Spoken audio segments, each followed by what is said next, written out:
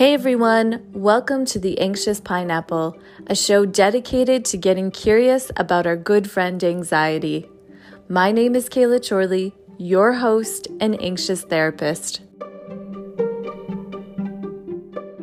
A friendly reminder that this podcast is in no way a substitute for therapy and does not constitute therapeutic advice. This is simply for informational purposes only. I encourage you to follow up with your own therapist or medical doctor for professional support and advice. Hi, everyone, and welcome to the last episode of Season 1 of The Anxious Pineapple. As always, I'm so happy to have you here with me. And Season 1 is done. 10 episodes. We've explored everything from what is anxiety to relationships and everything in between. And today's episode is all about children and parenting anxious children. And I have the wonderful Aliza Katz with me. But before I get to kind of the intro for the show, I did want to take some time to really thank you from the bottom of my heart for being here with me. It has been such a learning curve figuring out this podcasting stuff and figuring out what my voice is and how I want to use my voice. And so I really appreciate you sticking around and listening. And I promise there will be a season 2. It will come out later this year, probably sometime during the winter. So look out for that. I will definitely let you know when it's on its way. Maybe there'll be a new intro or something super cool. So stay tuned for that.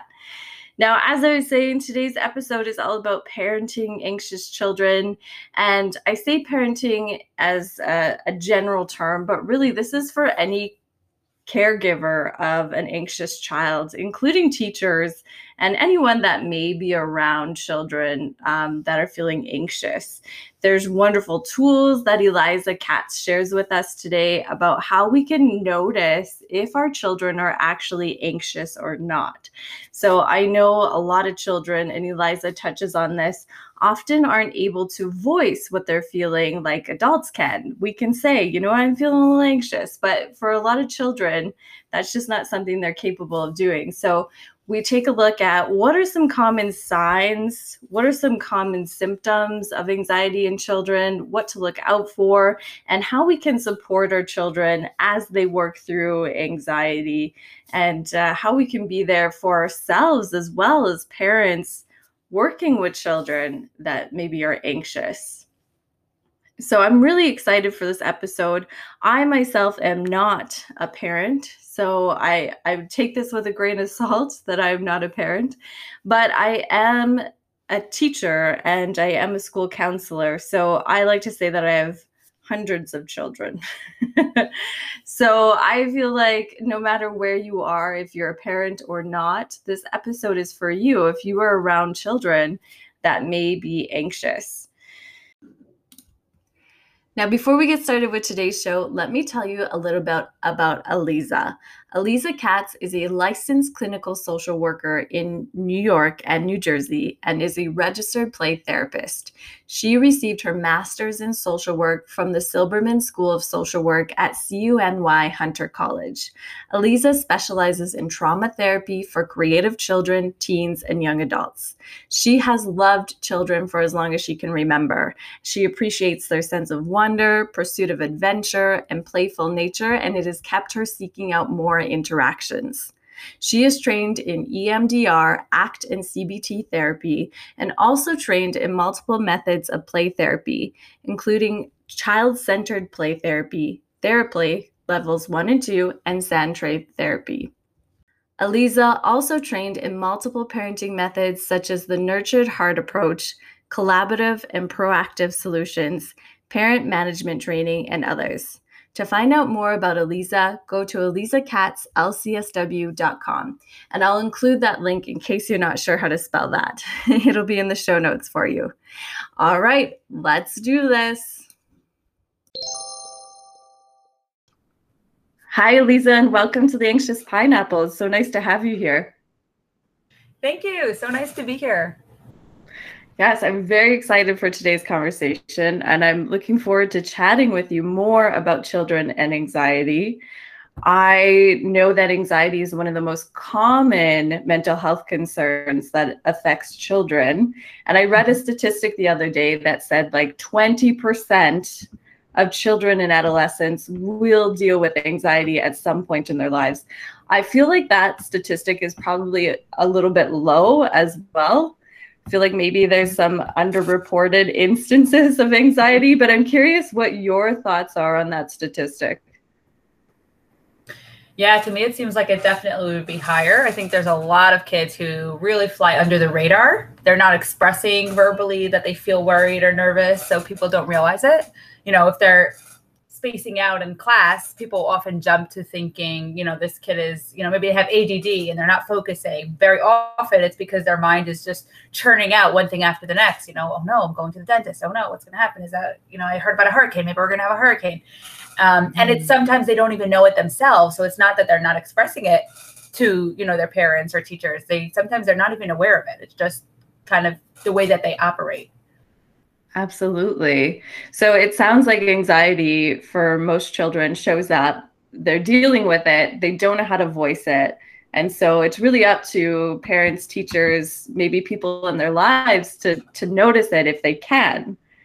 Mm-hmm. So the big question is, how does anxiety often present in children? What would that look like typically? Yeah, that's an important question for sure. So sometimes you have to be kind of a detective as a parent to think about, is this anxiety? What am I looking at here?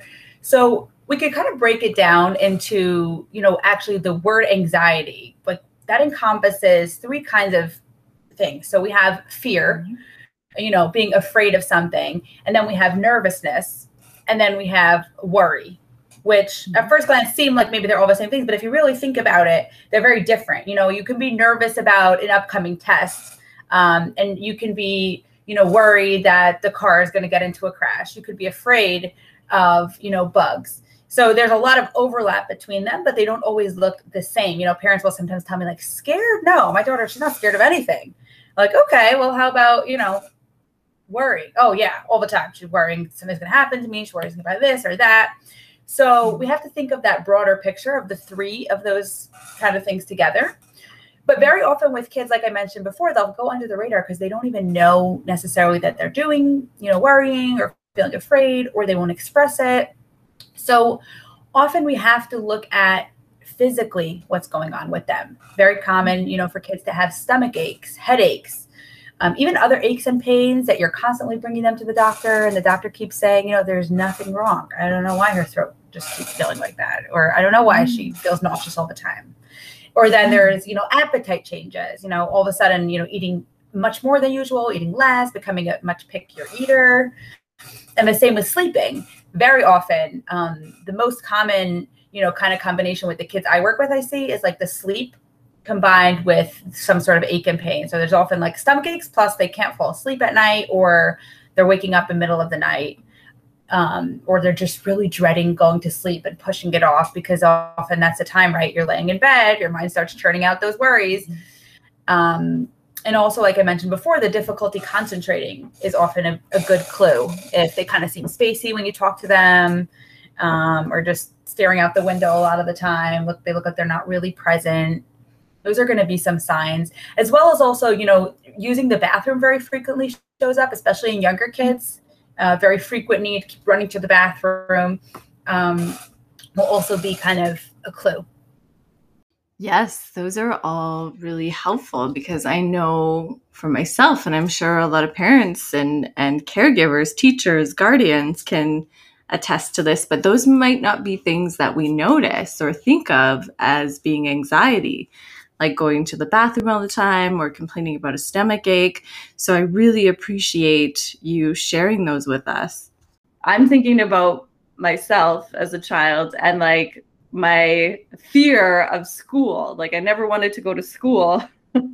I was very avoidant of school. I would, stay awake thinking about school and like worrying about school the next day and like what's going to happen. And I sense that another factor might be seeing kids kind of miss a lot of school or disengage at school quite frequently. Yes, exactly.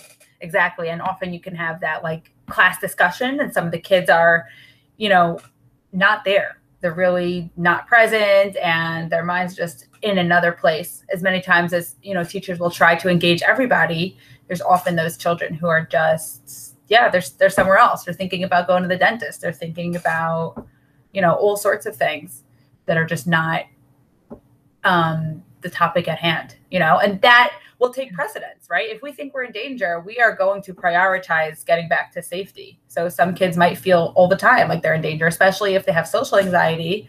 Then just being in a classroom and feeling like at any time you can be, put on the spot and be called on by your teacher, that's enough of a thing to be preoccupied with, that you're not even hearing what the teacher's talking about because your mind is just, oh no, is she calling on me now? Oh no, she's going to call me now. Oh no, is that friend going to talk to me? Yeah. So it's really hard to learn in that state, right? I imagine there's a lot of mislearning that occurs because, like you said, the priority is safety, not necessarily on the lesson. So another thing we might see is changes in performance or grades at school. Yes, exactly. And sometimes there's also the perfectionism, where kids are really, really hard on themselves. So they're doing actually super well in school and they are concentrating and focusing. But parents maybe will be seeing at home, this homework is taking such a long time to be completed. And you'll often see, if you look at their paper, there's just those like eraser marks, or the paper is almost like, shredded up from all that erasing and rewriting, writing. And teachers will see that, of course, also in class if they're doing in-class assignments and it's just taking a really long time, or tests are being handed in at the last second for older kids. Mm-hmm. Yes, that makes a lot of sense. And I'm thinking about myself again in that perfectionism. I remember when I was young, anytime I'd color in a coloring book, if I went out of the lines, I'd have to rip that page out. Right?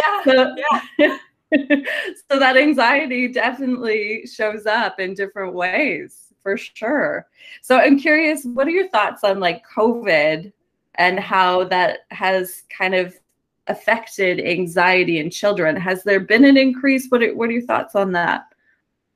So it's interesting. I was thinking first anecdotally, about the work that I do specifically with children. The children that I worked with, I have to say overall, were doing much better during COVID. I work with, I think a very specific profile of a kind of a kid who really generally hates school. They don't really do so well in school. They have friends, but they just don't love it. Or maybe they don't even like it. And it's not the perfectionistic type of kids who are working really hard to have good grades. It's more of the type of kids who have a lot of fears that they're worrying about, which is, what I mean? Like more the reason they're coming in more than being perfectionistic. It's because they have these kinds of fears, that things that happened, and they have, separation anxiety or trauma. Mm-hmm. So for those kids, most of my clientele, they were really doing better. They were enjoying being home. They were enjoying the lack of structure.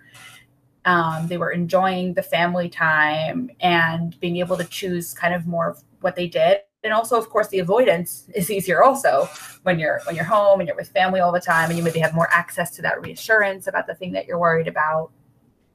Mm-hmm. But when I looked at the studies, that have been done, they've been finding overall, though, that children and teens have been, impacted even more so than adults, emotionally, socially. One early study of the pandemic found that young children were really likely to have symptoms of like clinginess and being afraid of their family members getting sick, as opposed to older children. So let's say we're talking about children who are 3 to 6 years old, compared to children who are 6 to 18 years old. But then children who are older were more likely to have difficulty paying attention and asking very persistent questions about COVID. And the studies also found that children had, difficulty sleeping, nightmares, poor appetite, inattention. Kids' lives were really, really disrupted, like all of ours. Their lives were disrupted, their routines were changed, right? They suddenly, their whole social life, they were just pretty much gone. Yes. Screens became a huge element in kids' lives, whether they had access before or whether it was just this increased access, right? Suddenly they're going to school online, they're having their social life online on FaceTime or on the phone. And then physical exercise was also, reduced or even suppressed overall, which, like we know, physical exercise is such an important factor in mental health. Yeah. Yeah. So, 2 studies that I saw found that children who knew more about COVID or felt like satisfied with the amount of information they had about COVID were less likely to present with anxiety and depression, which really makes sense. I did see that too. Anecdotally as a therapist, I did see that children who were informed in the early days and they knew what was going on seemed to be doing a lot better, emotionally than the children who really didn't get any information. And it was kind of just like one day to the next, okay, now we're home, and not really any of that information about it. So kind of it sounds like that fear of the unknown, right? Like if we don't know about it, we can make it into this big thing in our minds. It could be anything, right? But if we have that information, then maybe it seems a little more manageable and less intimidating. Yes, exactly. And then it's, once, like Daniel Siegel says, right? You name it to tame it. As soon as we can put a name to it, we can start to be able to manage it. But when it's this unknown thing, it reminds me of a blog post that I wrote early COVID where I was talking about how sometimes we don't explain things to kids because we think that they're not going to understand it or we can't find a way to explain it. But ultimately, we're trying to protect them, but it ends up kind of making things worse. And this is often, when people die, which was a big part of COVID, unfortunately, right? All the deaths. And sometimes people will use, euphemisms. She's in a better place now. And, kids have no idea what that means. Where is the better place? What is it? What happens? Are you going to go to the better place? Like, we're trying to do a service, but we end up increasing that anxiety so much more because we're not giving them, the really basic information that they need. What is death? Right. What does that mean? The body is not working. It's in the ground, like concrete information. Yeah. And you know what? That was going to be my next question, but you kind of said it. It sounds like it's important for parents to talk to their children about COVID and give them some information about it. Exactly. Yeah. And of course it depends on, their age and developmental stage, the amount of information you're going to give them. But very often you can start with, with anything that you want to inform children about. You can start with a little bit of information, see how they take that, see if they ask any more questions. Is that enough to satisfy, or do they have more questions? If they have more questions, we want to answer those questions. If we don't know the answer, or if we kind of feel panicked and we don't know how we should, what might be the best way to answer it, we can always say, oh, great question. I'm going to get back to you on that. I have to think about that one. I love it. We're going to have to link your blog post so parents can find it after the show, because I think that would be a really good read for them. So how do you work specifically with children and anxiety? What's your approach? If for example, if a child was to come into your practice, what do you do with them when it comes to anxiety? Great question. So yeah, working with anxiety is a huge piece of the work that I do. So I want to help kids understand, first of all, their own specific anxiety. I go through a whole list of different kinds of fears and worries, and we circle through, are you afraid of this? Are you afraid of that? Who is afraid of this? We'll give mom a color. Mom's orange. Okay, let's circle all the things mom's afraid of. Let's circle all the things you're afraid of. What do you worry about? And giving them a lot of information about how anxiety works and how anxiety is something that's there to protect us. That's why anxiety exists. It's not an enemy. It's not trying to harm us. Sometimes anxiety gives us false information, but that's because it's trying to keep us safe. And, also thinking about anxiety like a ski slope. So it's going to go up, up, up, up, up, up, up, and it gets worse, but then it goes down. So it's not forever. Very often we have anxiety about the anxiety, so I love to do that analogy, which is from Russ Harris, where, you take a paper and you ball it up and it's like, here's your anxiety. And so let's say your anxiety right now, your worry is, I'm afraid of going to the dentist. So here's that anxiety. We have one paper. Now, oh my gosh, I'm worried about going to the dentist. Oh my, maybe I'm always going to be worried about everything. Oh, now you have anxiety about your anxiety. So there's another paper on top of that. And now, oh, this is so embarrassing. I'm 9 years old already. My friends aren't scared of the dentist.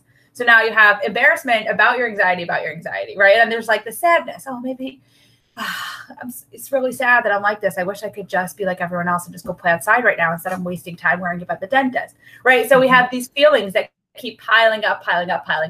If we would say in the first place, okay, I'm worried about the dentist, and kind of accept that, we wouldn't have to deal with that much of a bigger kind of snowball, of anxiety, embarrassment, sadness, and it can go on and on and on. So we want to kind of imagine that there's like a switch.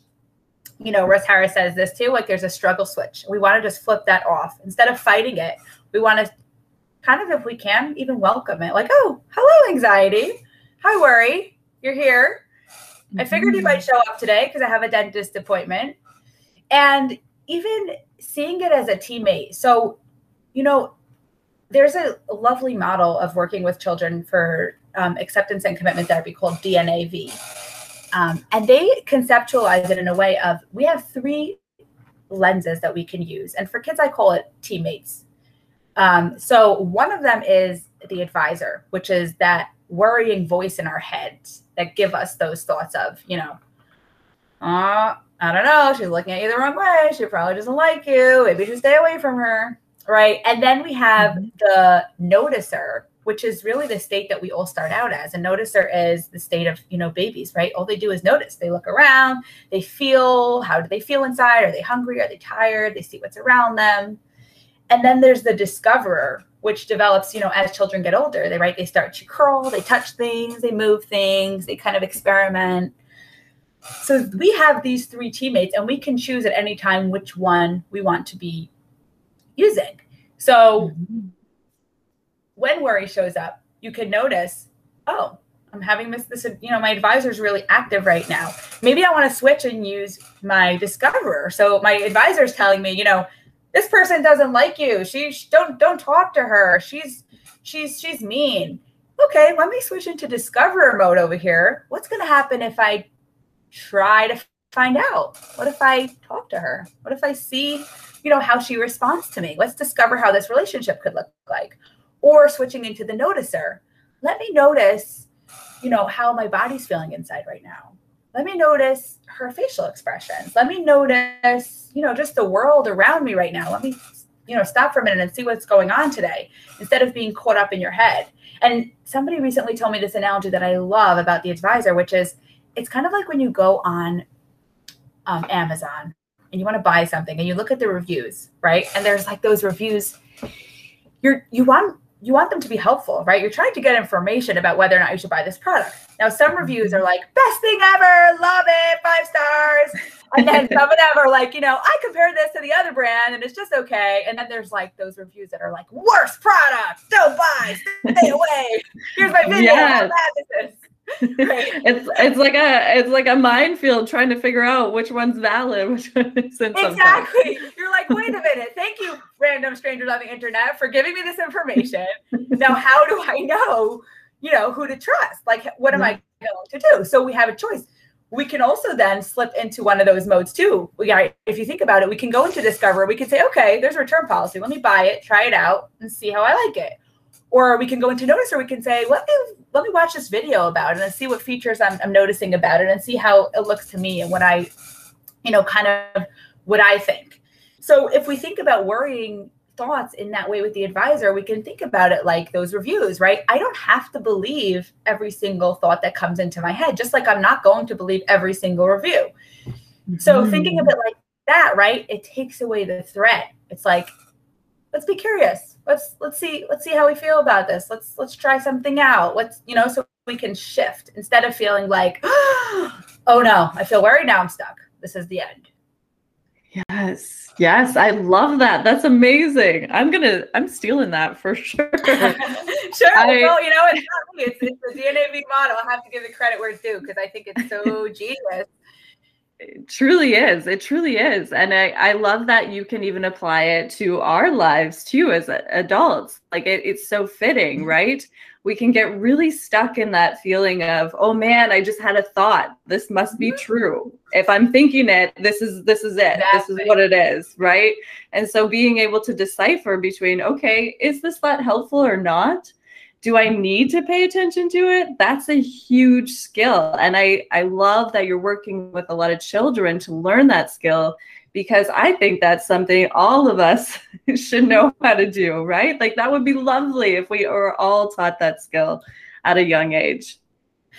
Yeah, yeah. And Russ Harris has another metaphor that I love where he says emotions are like the weather, right? Like you wanted to go to the park today. You woke up and it was raining outside. Now, are you just going to stay in bed the whole day now? Like, oh, bummer. I wanted it to be sunny. Are you going to get angry and yell and scream at the skies and be like, why is it not sunny today? I wanted sun. Probably you're just going to go about your day and make a shift, make a change, and not blame anyone, because it's like, it's the weather. Who am I going to blame? So same thing with emotions, right? Like you wake up and you wanted to have this very calm, maybe joyful day, but now you feel this sense of dread inside. Try to treat it like the weather. Like, okay, today's kind of this kind of a feeling going on. Okay, now what am I going to do with my day? Instead of getting sucked into that, like, oh no, now what am I going to do? This is not what I wanted. And I'm such an idiot because I always feel like this.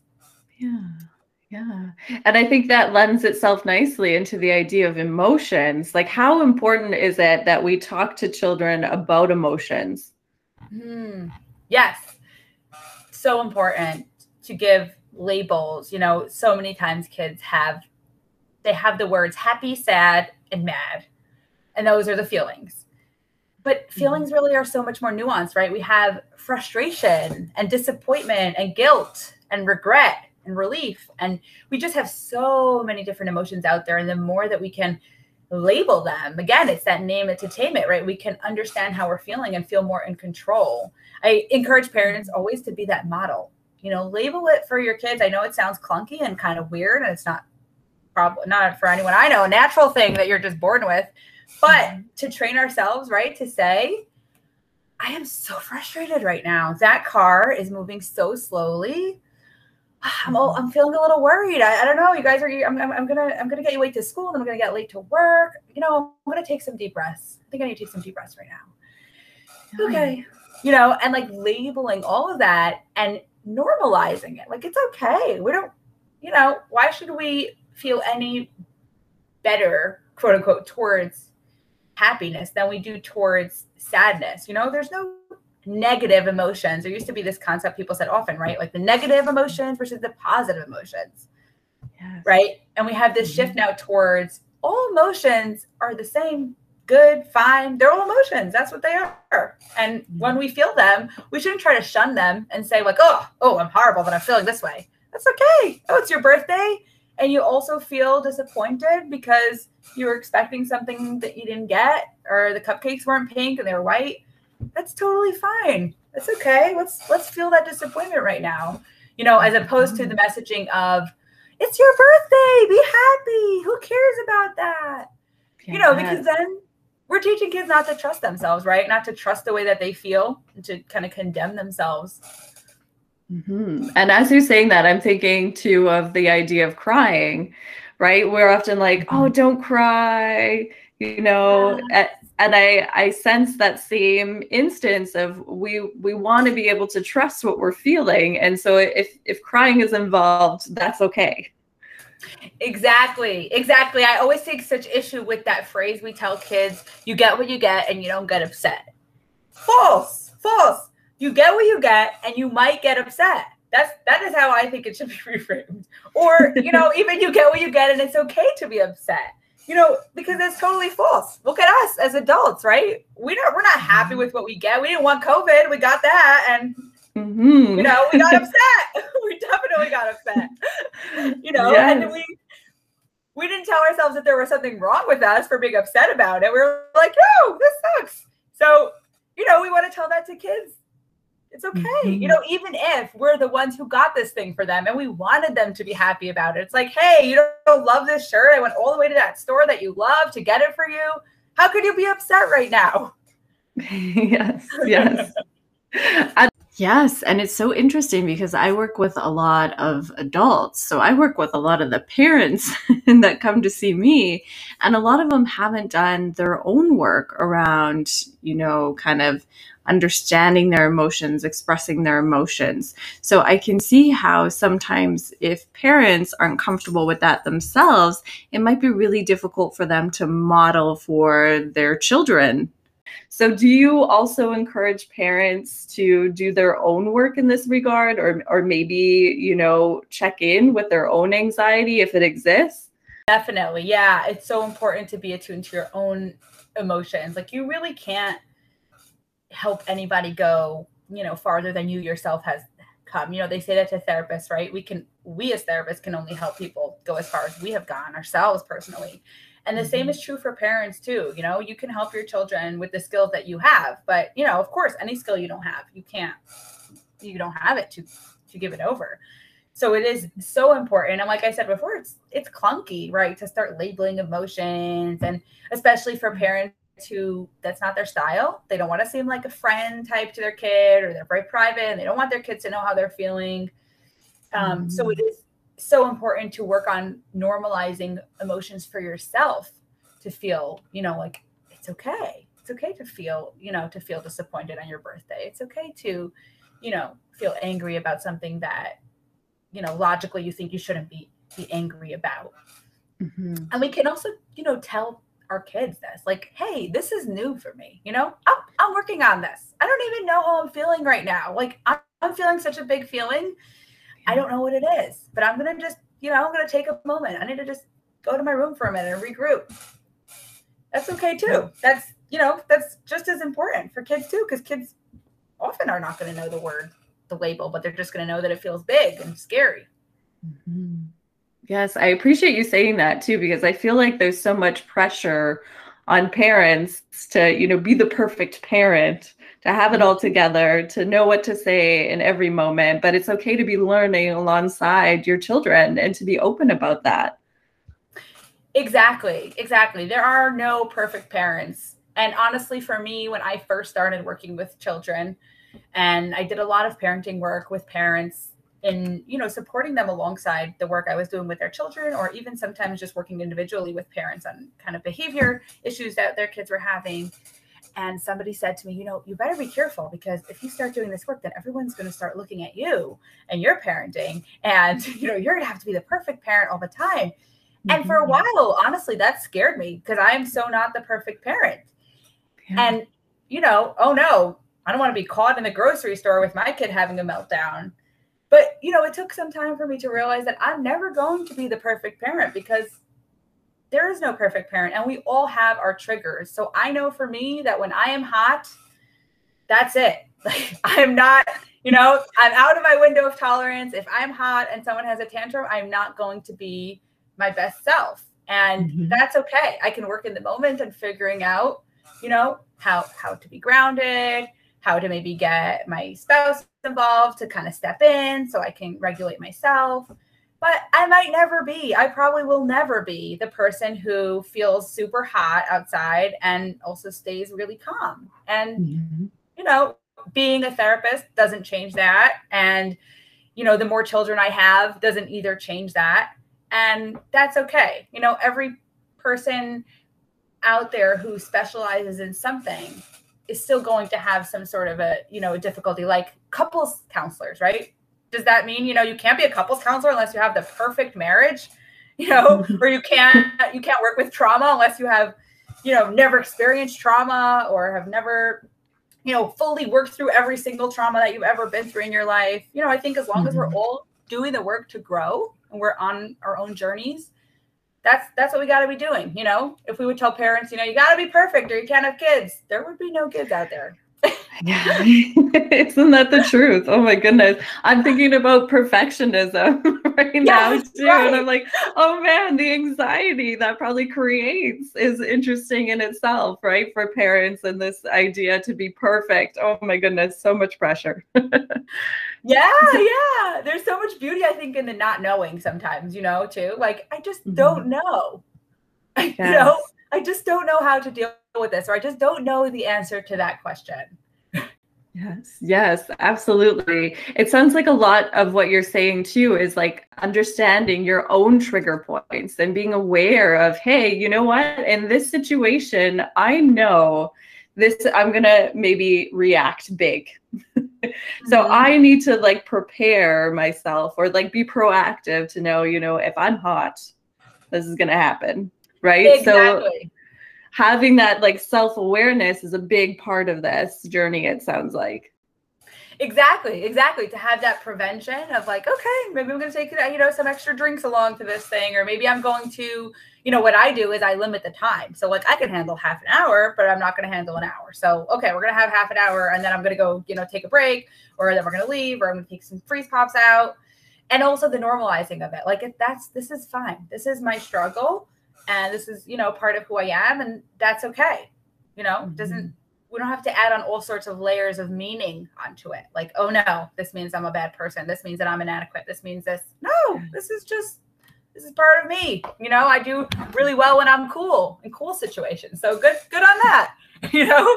I'm there with you. Cool weather is like my jam. I don't need to be outside. And like it was plus 37 here the other day, and this is in Canada. So this is, above the boiling point for us. It's so hot. And that's not something we're used to here. So I get it. I totally get it. Now I'm thinking about anxiety in terms of like running in families. Do you often run into that where like you'll work with a child around anxiety and then you'll speak with the parents and you'll notice maybe they're also dealing with anxiety? Yes, for sure. And it's funny because often parents will really not be aware that what it is anxiety, and it's like, anxiety? No, I don't have that. But then you can hear sometimes in the way that they're talking about things that there really is a lot of worry that's, piling up. And it's kind of, people experience it as like, this is what it is, or this is how I feel. And it takes some work to realize that this is anxiety. Even learning in school about anxiety, I remember learning it and reading about it. And I'm like, oh, okay, cool. I had no idea that I had experienced anxiety. I totally didn't ascribe that self to me, that to myself. I was kind of just like, oh, this is a thing. Okay. Just like, this is a thing. Yes, I can relate to that 100%.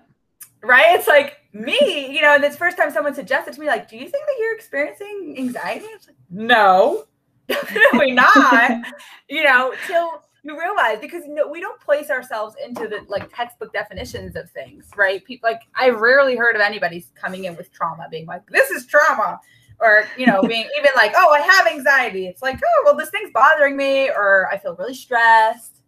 So, there's a wonderful EMDR therapist and trainer, Anna Gomez, who writes in her book, when people come in, she tells them, they bring in their kid for therapy, and she tells them, do you want to clear the table, sort of, so to speak, have your kid, do the therapy work, or do you want to really like clean the kitchen? Like, do you want to go all out and like work on your stuff, have your kid work on their stuff, work on the family, like really clean out the kitchen? Like, if you're not ready for that, that's fine. We can just clear the table.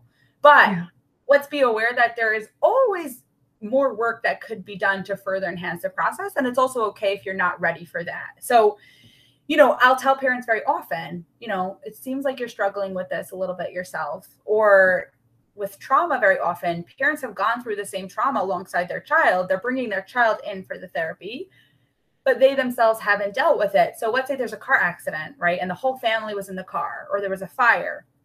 So now the child's working on the trauma, and they're, the impact of the trauma on themselves, which is wonderful. And also at the same time, I often will gently suggest to parents, like, you were impacted by this too. Like, have you thought about speaking to someone yourself on this? Have you thought about, just seeing what that might be like for you? Because very often we do subconsciously give over messages to our children about things that we don't even realize it, but they end up picking up on our fears of things or our own little neuroses that we have. And we're like, oh, that's so funny that she also cares that this and this and this. Cause I'm so nitpicky about that. But you know, they're seeing what we do and they're like, oh, mom does that. Yes, yes. That all makes so much sense. I love that. Do you want to clear the table or do you want to clean the kitchen? I think that's a great way to put it, because yes, we can help the child if that's what we want, or we can look deeper and see what else we can do in terms of the family system. Very cool. Very, very cool. So I'm curious now. It sounds like parents have a big role to play in supporting their child's mental health. So what would kind of be your advice to parents that maybe are listening to this podcast if they have a child that is feeling anxious? What would you tell them? So I would first of all encourage parents to get comfortable with their own feelings, like we were talking about before, labeling their feelings, modeling that, you know, emotion recognition and acceptance. And, you know, working on conveying the message that all feelings are welcome here.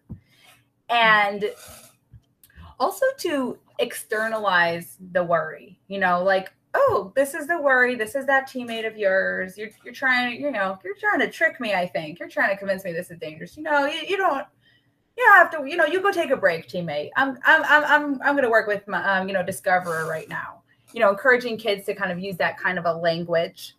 And also it's so important for parents to have empathy, saying things like, you know, I know it's so hard because your worry is telling you this and this. And, you know, talking about that, you know, like we talked about, sometimes worry can say things that are not true because it's trying to protect you. And also some coping skills, right? Like teaching some breathing, distraction is a great one. So if kids are old enough to know math, I'll suggest, you know, doing like multiplication or subtraction or like counting to 100 by threes. Or for kids who don't like math, or people like me who hate math, rhyming is also a good one. You know, like, let's just do some rhymes, house, mouse, louse. And that is going to engage the left side of the brain. So emotions are on the right side of the brain, right? And then the left part of the brain is the logic and reasoning. So if we start doing math or rhyming, we are, you know, using that other side of the brain, which gives less power to the right side to focus and strengthen on that anxiety. And I love telling kids about this, honestly, and telling kids about how the brain works and telling them about, you know, like in polyvagal theory, there's, you know, like we can do like a map of like the nervous system and how you're feeling in different states and where are you now and how can we shift. And also, like I mentioned before, you know, that's just that ski slope metaphor. So like, ooh, seems like you're really at the top of that ski slope. Okay, we're going to be coming down from that soon. Don't worry about it. You know, it's okay. It's going to be okay. I love all of those ideas. I feel like patience probably is a big part of this. I know you mentioned empathy. I feel like patience would also fall under that umbrella of empathy, to know that, like you said, it's going to go up, but it's going to come down. And we just got to support children as best we can, knowing what we know about ourselves and how anxiety works, and just allow them to be. If they need to express, they need to express, right? There's no need to try and control that. Mm-hmm. Exactly. There's no emergency here. You know, it's okay. Everything's fine. And I think a piece of that too is recognizing our own triggers that maybe we had when we were children, because often that's going to come up, like you mentioned before, your school experiences. So maybe, you know, if you had your own child experiencing a similar situation, your own past experiences might come flooding back and informing the way that you respond. So, you know, trying to protect our children from things that maybe they don't even feel they need to be protected from, but we're projecting. And I see that with my own kids, honestly, all the time, where I'm starting to feel worried about something. And I'm like, oh my goodness, this teacher doesn't like her. And my kid totally, you know, she's so chill. I don't know if the teacher doesn't like her, or I don't know if she even picks up on it. She's fine. And I have to be conscious to know, you know, that's my thing. That's not her thing. Let me not ask multiple questions about this. Let me not, you know, make this on her radar, because that's my own thing. It's not her thing. Yes, I like that. So know what's yours and what's theirs. Exactly. Like, oh, this is mine. I'm going to keep that for myself. And it's an important line because we say, tell kids about how you're feeling to model emotions. It is a fine line between that and venting and giving them too much information. And, I'm so worried because we're strapped for cash and we have to pay the bills. I mean, that's, obviously it's too much. For sure. So we want to share, but we want to be cognizant of what we're sharing. Exactly. Developmentally appropriate information. Makes sense. So I'm curious, are there any resources that you recommend for children around the topic of anxiety? Yeah, for sure. So there's a parenting book that I love, which uses acceptance and commitment therapy. It's called Parenting Your Anxious Child with Mindfulness and Acceptance. And then there's a book for parents to do with their own children. There's one called What to Do When You Worry Too Much. And there's one called The Worry Wars. So those are great books. And then in terms of books for younger children, there's one called Ruby Finds a Worry, which is a wonderful picture book about someone who starts worrying about something and learns to cope. And then there's one called Listening to My Body, which is not specifically about worry, but it's just such a staple, teaching kids how to listen to their body, how their body is feeling inside, what they can do, how to shift. So those are some resources. And, there are so many podcasts out there and videos online. And it's such a great thing about the day, that we're living in, right? We have so much access to information. If you go looking for it, it's there. So, these are some books, but there are also so many great podcasts, which I can, also send you some links to some that I recommend as well. That would be great. I'll include all of that in the show notes so everyone can find it real nice and easy. Now, I'd like to end the show by encouraging listeners to get curious about something during the week. What would you like listeners to get curious about this week? Good question. I would love if listeners could get curious about the way that they're feeling inside. Beginning, with how's your breathing? Do you feel any tension, any discomfort? Trying to get curious about where your feelings are living kind of physically inside of you, which personally is something that I had zero awareness of until I trained in EMDR therapy. I had no idea that this was a thing. And to start getting curious about where do you feel that in your body? It's nowhere. But then if you sit and think for a minute, it's oh my gosh, no, my chest is so tight right now. And oh, my throat feels, really scratchy. And to start building that awareness of where you hold your emotions in your body. Mm-hmm. I couldn't agree more with that work. It sounds very much like a lot of us are so disconnected from our body these days, right? We're very much, we think feelings and our body are very disconnected, but that's often not the case, right? There's a very strong connection between the mind body. So I love that suggestion. I also need to check in with myself about that. Sometimes we get so caught up and we forget to do that work, right? So thank you for that reminder. You're welcome. Yeah, it's really not, I don't think it's something that we just know. How could we know intuitively that we feel things physically? I always relate to parents that, sorry, when I trained in EMDR therapy and they said, and then you're going to ask the client, where do you feel that in your body? I literally laughed out loud because I thought it was a joke. I'm what kind of question is that? What do you mean? Where do you feel? I don't feel that feeling in my body. I feel that in my head, my brain, I don't know.